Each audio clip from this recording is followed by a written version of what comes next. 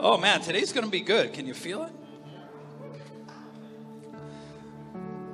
You know, God wants you to have such a high quality of life, and part of that quality of life has to do with connection.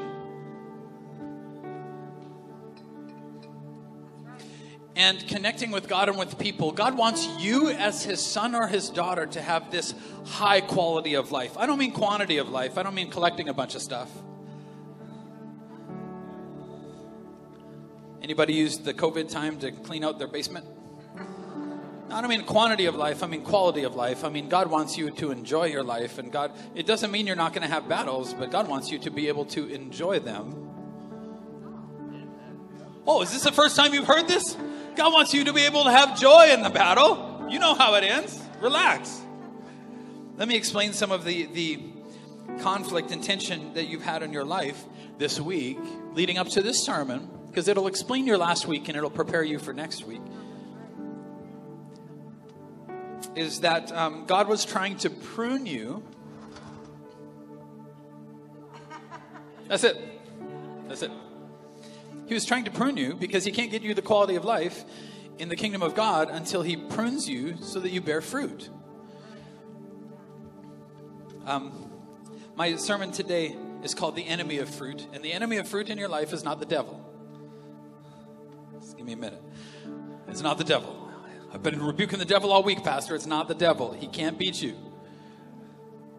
Just give me a minute. Next week, we're starting a series. And Valentine's Day, we're going to have a Valentine's Day party at the church here. So if you're not allowed to go out anywhere, although I think restaurants are opening, thank you, Jesus. Because my wife can cook. I'm glad. You know, this lockdown has been okay for me because my wife can cook. Thank you, Lord. Because if it was me, we'd be on macaroni hangovers every day. We're going to have a Valentine's Day party here, but it's going to be part of our series called Coexist. Did you know that we're going to be preaching? I'm going to be preaching, not we, like you're not going to be preaching. I'm going to be preaching about relationships and love. You know what is happening right now is that society in its broken, not working state is trying to redefine what love is. That's the problem because they don't even know. Jesus knows what love is. And we're going to be talking about relationships. And it's just going to be such a building time, I think, for you. If you're in a family or friends, God is going to do something powerful. I'm going to teach you what to do with the emotional vampires. If you're not clapping, it's you. I'm going to teach your spouse what to do with you. What happens when victim mentalities seep into relationships? Jesus said, you are more than a conqueror because I loved you. Oh, there's so much. I'm going to just come back next week. We'll get it. John chapter 15. Jesus says, I am the true grapevine and my Father is the gardener. Somebody just said, I've been trying to be the gardener. My Father is the gardener. He cuts off every branch of mine that doesn't produce fruit. Yikes. And he prunes the branches that do bear fruit so they will produce even more fruit. There's only two plans for your life. One is that you get cut off because your life is dead and you get thrown in the fire. Another place says, that's not fun. The other option is a great option is that God will prune you. Did you know that either way, you're going to get cut, everybody? It's going to be one of those kind of sermons, Pastor. It is. All right. Then he said, you've already been pruned and purified by the message I've given you, which means like, hey, this is going to be one of those sermons that are going to purify you. Why? Because God wants high quality of life for you. And he's got to prune you to get you there. Verse 7, but if you remain in me, Jesus says, and my words remain in you, this is really what he wants. You may ask for anything you want, and it will be granted. Come on, Venue. Anything you want? Yeah, if he prunes you and gets you there, you will be able to ask for anything you want because you'll be asking for what he wants. When you produce much fruit, you are my true disciples. This brings great glory to my Father. But the opposite of that might be true too. If you're not bearing fruit, maybe you are fake disciples. Don't say that to your teenager this week. Fake disciple. That's all I'm going to say. We have to bring glory to God. He's looking for fruit in your life. He's looking for fruit in my life. Thanks, Sean. You ready? The sermon is entitled The Enemy of Fruit. The enemy of fruit is having the appearance of fruit. It's not the devil. The enemy of fruit in your life is your human tendency and mine to go for the appearance of fruit rather than fruit itself. What do you mean? Isn't it the same thing? It is absolutely not the same thing. The stepladder to success in the world, this series has been largely about finances, but this one's going to kind of segue us into the next sermon series. But success in the world is like, think of it like a stepladder, think of it like a step stool, like with like 2 rungs on it. Success in the world's eyes, you can get there, but success in God's eyes, in actual fruitfulness, it's like a ladder that has many rungs on it, and you have to go through each one at a time in their order. Does that make sense? You just try to step to the top one, it doesn't work. That was my life in my 20s right there. You just try to go to the top one. No, but see, what the devil will try to do is he'll try to parade a step stool to success because you and I, we favor the appearance of fruit more than we favor actual fruit. So the step ladder of success looks like, just in regards to finances, I guess, would look like just buy something you can't afford so your neighbors think that you do that. You can buy a truck that you can't afford. They'll lend you the money. Caplet won't. He'll be like, how's Dave Ramsey doing? Think of me like Dave Ramsey. I remember talking to somebody at venue. He's like, can you afford this? We're going to talk Dave Ramsey because... Thank you. It's this shortcut thing. Canadian society favors growth even over fruit. There's a difference between growth and fruit. But God does not. All you have to do to appear more successful is to, rent a limo for your 9-year-old's birthday party. I don't know what you're going to do when they're 10. As I always worry, I got too many kids, man. You got to do what's fair for the next one. You got to do what's fair. And then, the one there's like, I just want ice cream. I'm like, that's 4 ice creams. And then my wife's going to want one. And then like, well, what happens next year? Then you get double scoop of ice cream. Finances. If you don't have that many kids, you don't know. My dad said in the prayer team call, if you're not on a dream team, you need to get on a dream team and serve in the house of God. That's where the magic really is. So anyways, but also you can be on a team, but you might not be on a team call. So get on more than one team if you want to. And so we have these weekly checkup calls where I jump in on. But Pastor Richard, my dad is a retired pastor, but retiring from pastoring is kind of like being in the mafia. We just pull you back in. And don't pay you. But he said something interesting. He said, vines always favor growth and will sacrifice fruit for it. There's something about your life. You will always favor growth and favor the appearance of fruit more than fruit, because fruit takes a lot more work. To actually bear fruit takes a lot more work than to appear fruitful. There are times in your life that God will prune you, but it's not the way that you would choose it. But see, God wants to be the gardener. We had a funny, it wasn't funny at the time, it's funny now. Anybody had a week last week that's going to be funny next week? When we first, how many people know we were in the Performing Arts Theater? We have a lot of new people here, but who was on that initial team when we started doing set up and take down the Performing Arts Theater? Now, that building was beautiful. We loved it there, and God really blessed us there. And most of the people we worked with there were great, but we were also dealing with, kind of a city mentality. How much should I say? There's so much I want to say. Let's just say that I heard the word no. I don't like hearing no.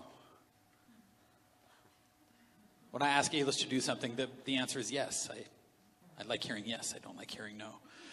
I heard the word no there are more times than I've heard in my entire life. Hey, can we do this? No. Hey, can we do that? No. Hey, and what you are doing? No, you can't do that anymore either. And even though there's not really a reason for it, but we just feel like it. And no, we came here and we talked to the owners. Pray for the owners of this place. Pray for safety and protection for them. Because I heard yes in 5 minutes more than I heard in 3 years.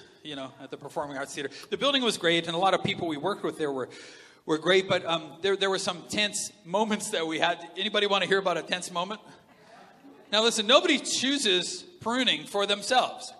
And the world tells you, hey, self-help, you decide how to prune yourself. And God's like, I want to decide how to prune you, because you're never going to prune your life the way that I'm supposed to. I want to get you quality of life. You won't get quality, you'll get quantity. You won't get quality until you allow me. So some of the pruning that happened in our church at the time was our teams having to learn how to work with these. Okay, so this is what would happen. We'd have the coffee station here in the back hallway. like for months. And then somebody would come in and be like, oh my goodness, you guys are going to kill people because that's blocking a fire exit, even though that's the exit that all the stuff was coming in at, and it wasn't blocking. Move this, oh my goodness, you guys. And then the next week, the next person would come back and be like, why didn't you put it here? Like, well, you just told us to. And then you told us to put it back. And one time, here's an interesting situation. How many people know that when people are getting baptized and going public with their faith, that the devil doesn't like it? And so we had to set up in a lobby service, even though the auditorium was empty, and we couldn't figure out why we weren't allowed to be in there. Anyways, it's confusing. Because you'd think if it was empty that we could, but maybe. Anyways. So we were in a lobby service, and we had quite a few people there. It was a baptism service, and one of the staff, wasn't quite honest about a story about one of our staff, because, we put pipe and drape up because we had to put a nursery in the lobby space now, which is not ideal. So we had to put a nursery in there, and so we put the pipe and drape up where somebody told us to put it up last time, and then this staff said, well, they covered a fire exit, and we're like, it's a curtain. And so anyways, whoever was in charge then, because the management started change, came and freaked out. Now, imagine this. We just finished the baptism service. I'm in the green room changing to get ready to baptize people. They're moving from the lobby into the loading dock, and the service ends, and this person starts like dressing down Crystal Canfield and Aaron Edwards there. And Emerson Warenka comes into my green room, and he's like, Pastor Corey, there's a crazy person out there yelling at people. I'm like, now, how many people know there's two people? There's Pastor Corey, and there's Industry Corey.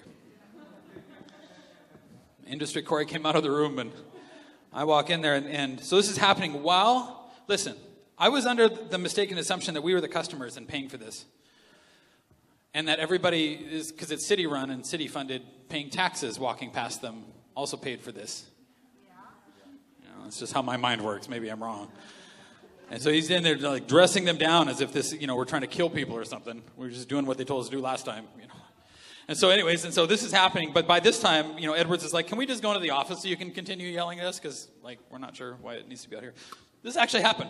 I got stories of church planting, everybody. I got stories. And so I come around the corner, and they're in the office, and the back of this person is to me in the office. I can see through the glass door. And Edwards, I lock eyes with Edwards, and he looks out this door at me, and I'm here, ready to go. Mama said, knock you out. Let's do this. I enjoy that sort of thing. I'm ready to go, man. Nobody yells at my people. And so Edwards meets me, lock eyes, and he just goes like this.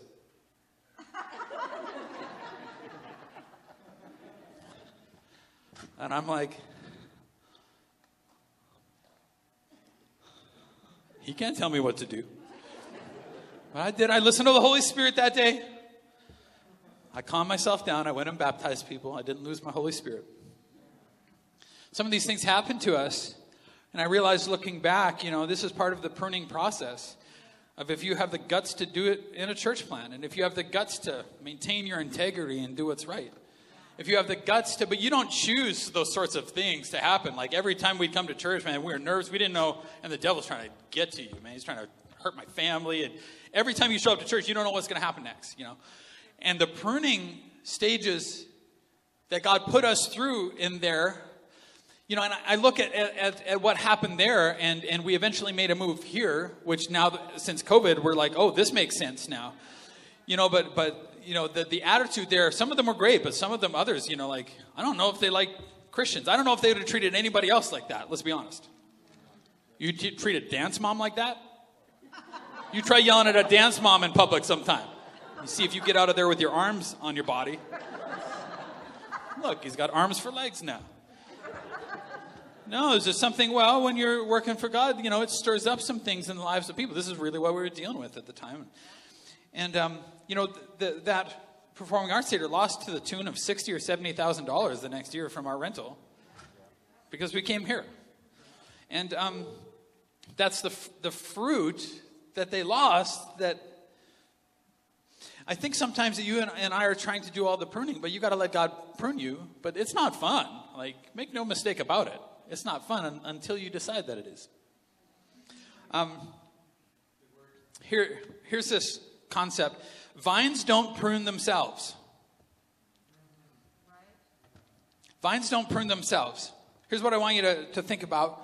Success, quality of life is directly related to your response to outside correction. Outside, anybody can inside correct? Because you don't really do a great job of inside. Sometimes you do a little bit. Now, 2021, guys, I think 2021, it might not be the year of harvest for you, but I think it's the year of pruning for the harvest. I think how you respond in 2021, for God trying to prune your life back so that he can create what he wants as much fruit, so that anything that you ask, he can give you. I think 2021 is the year that you position yourself for the harvest. I think that you can't get too worked up about hard times. I don't think you can get too worked up about fighting in your marriage. Aaron and I were kind of pre-marriage counseling a couple. And you know what our advice was? Fight. You're gonna. Can I hear an amen, married people? You can't run and hide forever from her. Fight. Get it out in the open. Deal with it. Don't put off dealing with your kids. Get it out in the open. Deal with it. You have to embrace the seasons of pruning. If you got a 2-year-old child, God is pruning your life right now. Because that 2-year-old child is not producing fruit. In fact, they probably won't until they're into their teenage years. And moms sometimes, they're like, all I do is like, no, discipline. You're in the discipline years. You're in the pruning years. If that child learns to embrace pruning, they will do very well. But don't look for fruit on that tree until they're a little bit older. It's not the season for fruit yet. It's not the season for fruit. Some people, when they come into a new church, you might be new to Venue Church. We have an NXT lunch today with the newbies. And it's going to be awesome. There's piles of you, and that's great. Sometimes when you come into a new church, you want to take the pruning shears to it to make it like the church you came from that you're not going to anymore. And then you meet me sometimes, and people don't do this a lot because I'm, I have like a 15-minute service turnaround, so I can't, meet as many people as I would like. So come to the NXT lunch, go through NXT. But sometimes people come and they want to re-preach a sermon to me sometimes, and I'm like, well, that's great, but I don't even know your name. So the pruning, you come, you want to make it like, well, God wants it. What if the church was there to prune you and not the other way around?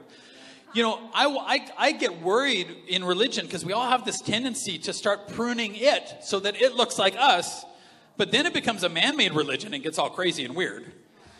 But see, religion, it's only from God if it prunes you and not the other way around. The appearance of holiness is what we all want, but holiness itself takes a bit of work. You got to put screen lockouts on your devices. You got to not watch what you have the right to watch, whatever that means. I mean, holiness takes a lot of work, but the enemy to holiness is the appearance of holiness. The enemy to fruit is the appearance of it, because you can trick other people, but you can't trick God. Now, I'm going to be reading the text of Jesus and the fig tree. It's a funny text in the Bible. I'm super glad that Mark recorded it, because I don't think you would have thought it was a huge deal at the time. It's sandwiched in between his experience in the temple, Jesus. He does an inspection tour, and then he does a... just wait. What's the opposite of pat everybody on the back? Yeah. Okay, just give me a sec. In all of the miracles that's recorded about Jesus' life, there's only one that's called a destructive miracle. Meaning the miracle was that he destroyed something. Now in the Old Testament, there was lots of destructive miracles. I love, as a child reading the Old Testament, this enemy would come against Israel and they'd kill them all, Goliath, kill him dead and cut his head off. Yeah, woo! Pharaoh, you're going to chase God's people, a band of slaves, and you're going to mistreat them, and God's going to be like, come on into the Red Sea, guys. The world's first aquarium and worst aquarium. Come on in, guys. Take a look around. This is great. Yeah, sure. You got all your equipment strapped on securely? Your not flotation devices? Hey, there was loads in the Old Testament, but there's only one recorded in the life of Jesus, and I'm curious why it's recorded. And if you don't understand that Jesus destroys something because heaven is upset by something, You should really pay attention to this because you and I do this like every day. Now, what happens is Jesus comes in. It's called the triumphal entry into Jerusalem. So he comes in and he's riding a donkey and people are putting their clothes down on the... Let's reenact this. Who's got the jackets and stuff? I'm not Jesus, fine. Okay. But they like palm trees and they're saying, you know, Hosanna to the Son of David. And they're worshiping Jesus. And Jesus in the back of his mind is like, you're one sermon away from yelling crucify. Because that's what's coming from the same people. And he comes in, he has this like triumphal entry into Jerusalem. And this is where we pick up the story. He came to Jerusalem and went into the temple. After looking around carefully at everything, he left it because it was late in the afternoon. Then he returned to Bethany with the 12 disciples. Now this is like industry, Corey. When I would go onto a job site sometimes, I would walk around and take a look at everything. If it wasn't my job, and be like, thinking to myself, losing money. Where's that guy? What was he doing? Losing money. I go back and take a breather. Then we come back in because the whole point of being in business is making money for your boss.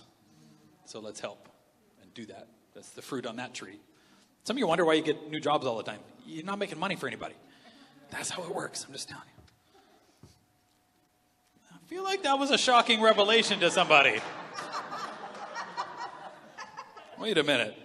I thought they hired me so I could find myself. No, they want you to find them money. That's how that works. Kevin O'Leary. Okay, can't distract me. He returned to Bethany. The next morning, as they were leaving Bethany, he was hungry. He noticed a fig tree in full leaf a little way off. So he went over to see if he could find any figs, but there were only leaves because it was too early in the season for fruit. So you don't really understand this because you don't have fig trees. You have snow trees and stuff. This whole travel thing is really depressing me, everybody. Landlocked Alberta. I'm trying to think of nuclear ways to make us not landlocked anymore, but I can't. I want to go to the beach, man. I want to go to the beach. Mr. Trudeau, if you can hear me. I really need to go to the beach. Or bring me a beach or do something. He noticed a fig tree. So a fig tree, the only reason that leaves appear on a fig tree is to protect the fruit that's on it. So it grows fruit and then leaves to protect the fruit. So this one lone fig, but it says it's not the season for figs. You have to appreciate that it might not be the season for fruit for you. But this one fig tree that Jesus designed to produce fruit and then produce leaves to protect the fruit, he designed it and planted it like Jesus was there in creation. He's like, that's how fig trees work. This one fig tree is like, I want to look fruitful, but not, I want to look like, I want to be the only one in this whole, like, you know, maybe there's 100 fig trees or maybe, I don't know. And he's like, I just want to be the only one. I want to stand apart from my brothers. But it wasn't the time of season, the fruitful season for any of them. And it's far too easy for us to want to look fruitful. But, you know, heaven's finance is supposed to smooth the path to connect you with God and people more. And if you would have the character and allow God to prune you so that that's what he used finances for, to connect yourself with God and people and to connect people with God and people, then God would give you wealth. But Canadian finance is like, I want the appearance of more so that I can be lifted higher than you, so that you're jealous of me every time I drive that car out of my... I want to look better than you're doing. I want you to look up to me. God's like, I want your wealth to cause people to look up to me. That's good. All right. Just firing a salvo there. Jesus said to the tree, may no one ever eat fruit from you again. And the disciples heard him say it. Now, if this happened to you, Jesus did so many amazing things, but he did one destructive miracle. If this happened to you, you wouldn't even write this down. But afterwards, Mark, who was like a spiritual son to Peter, and Peter was there at this time and told him the story. He's like, you got to include this story. There's something, you got to understand how Jesus feels about that one lone tree out there when you're out there like, hey, look at my marriage, it's amazing. Yeah, you fought all the way to church. You got nail marks on your arm. It is. We're amazing. We have the model marriage. Yeah. I love it when single people lecture me about marriage and what I ought to do. I'm like, your time will come. And then it'll be like, oh, Pastor Corey, why didn't I listen to you? You were right. You were so right. I'm sorry.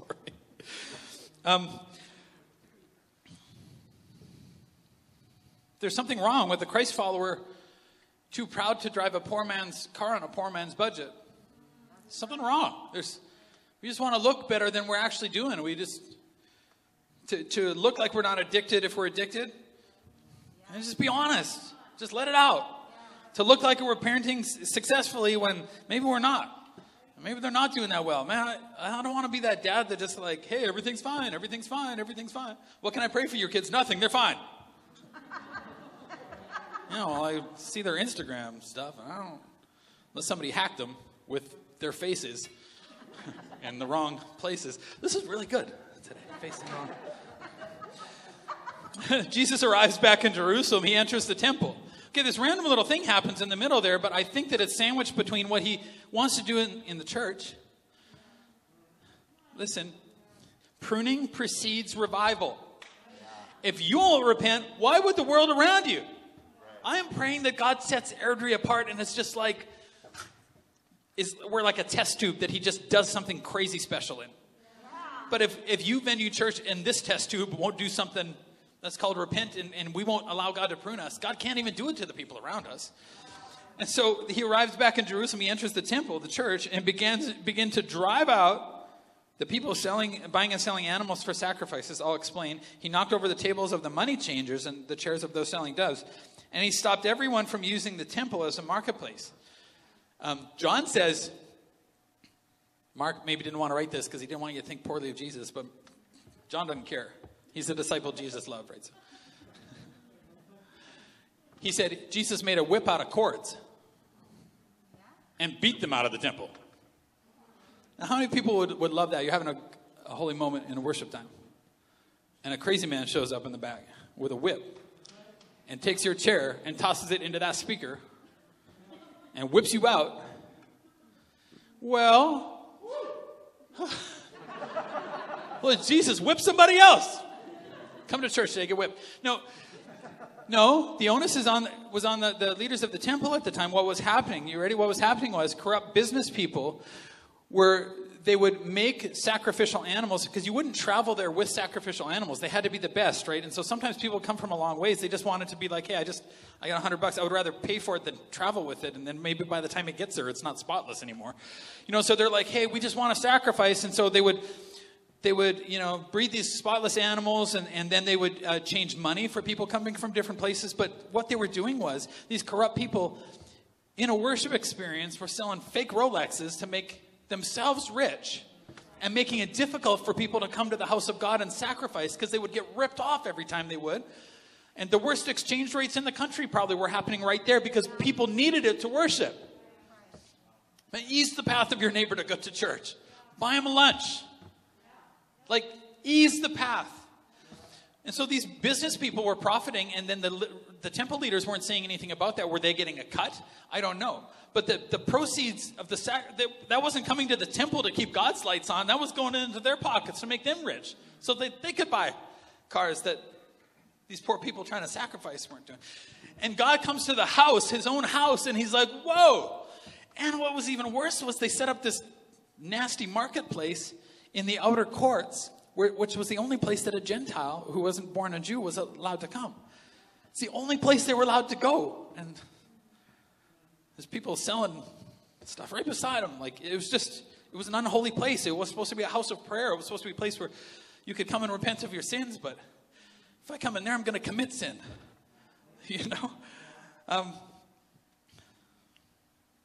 So much I could say about that.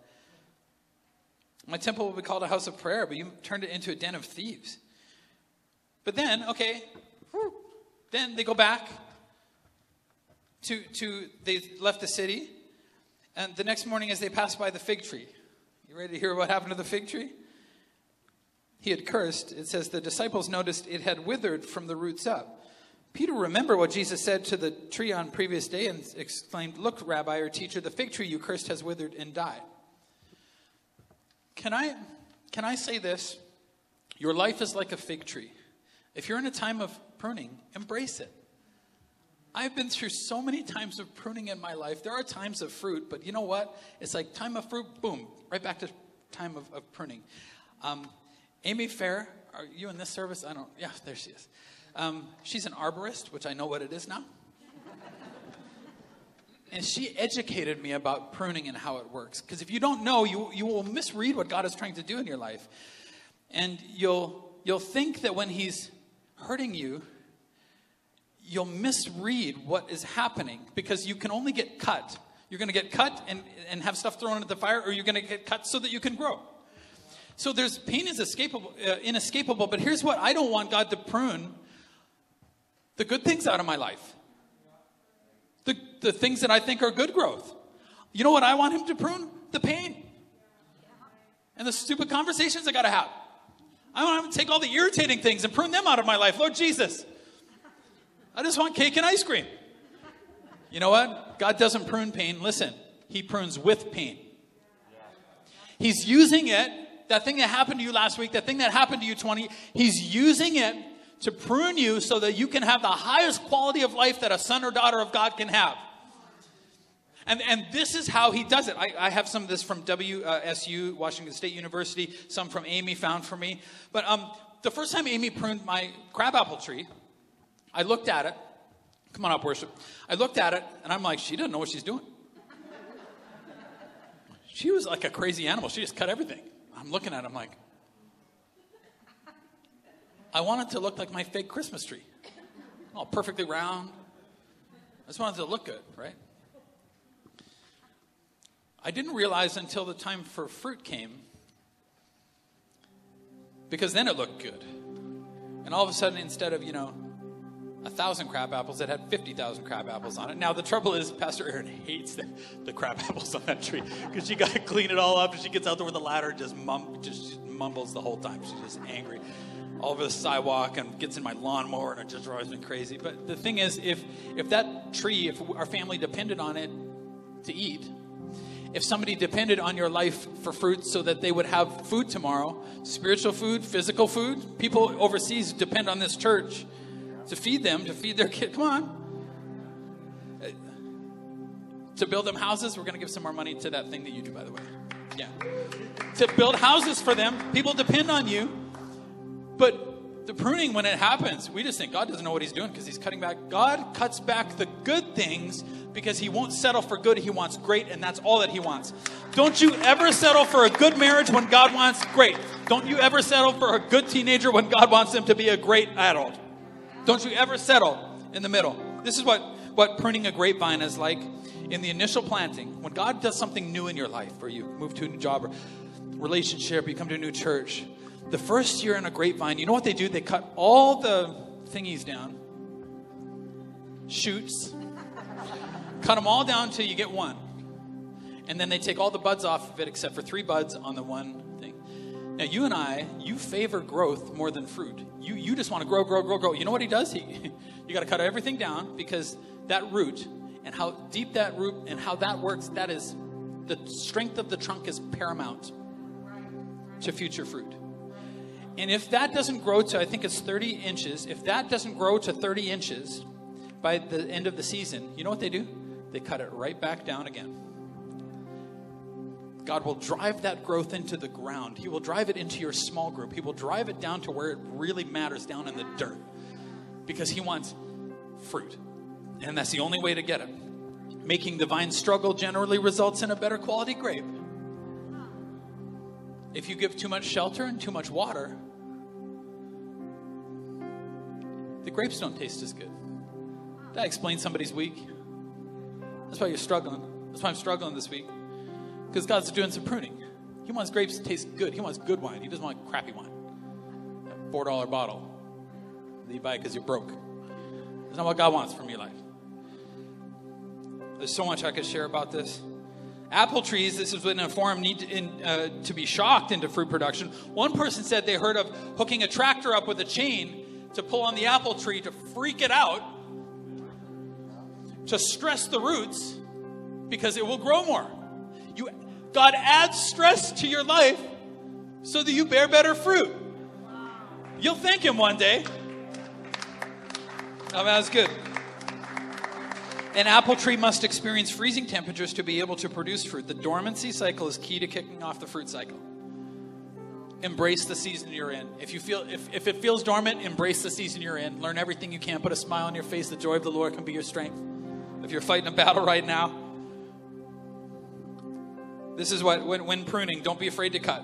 When you finish, this is what I read, about 90% of last year's growth will be cut. Good growth. 90% of last year's growth. It looks like the 10% that you decided last week to give God might be the only thing that...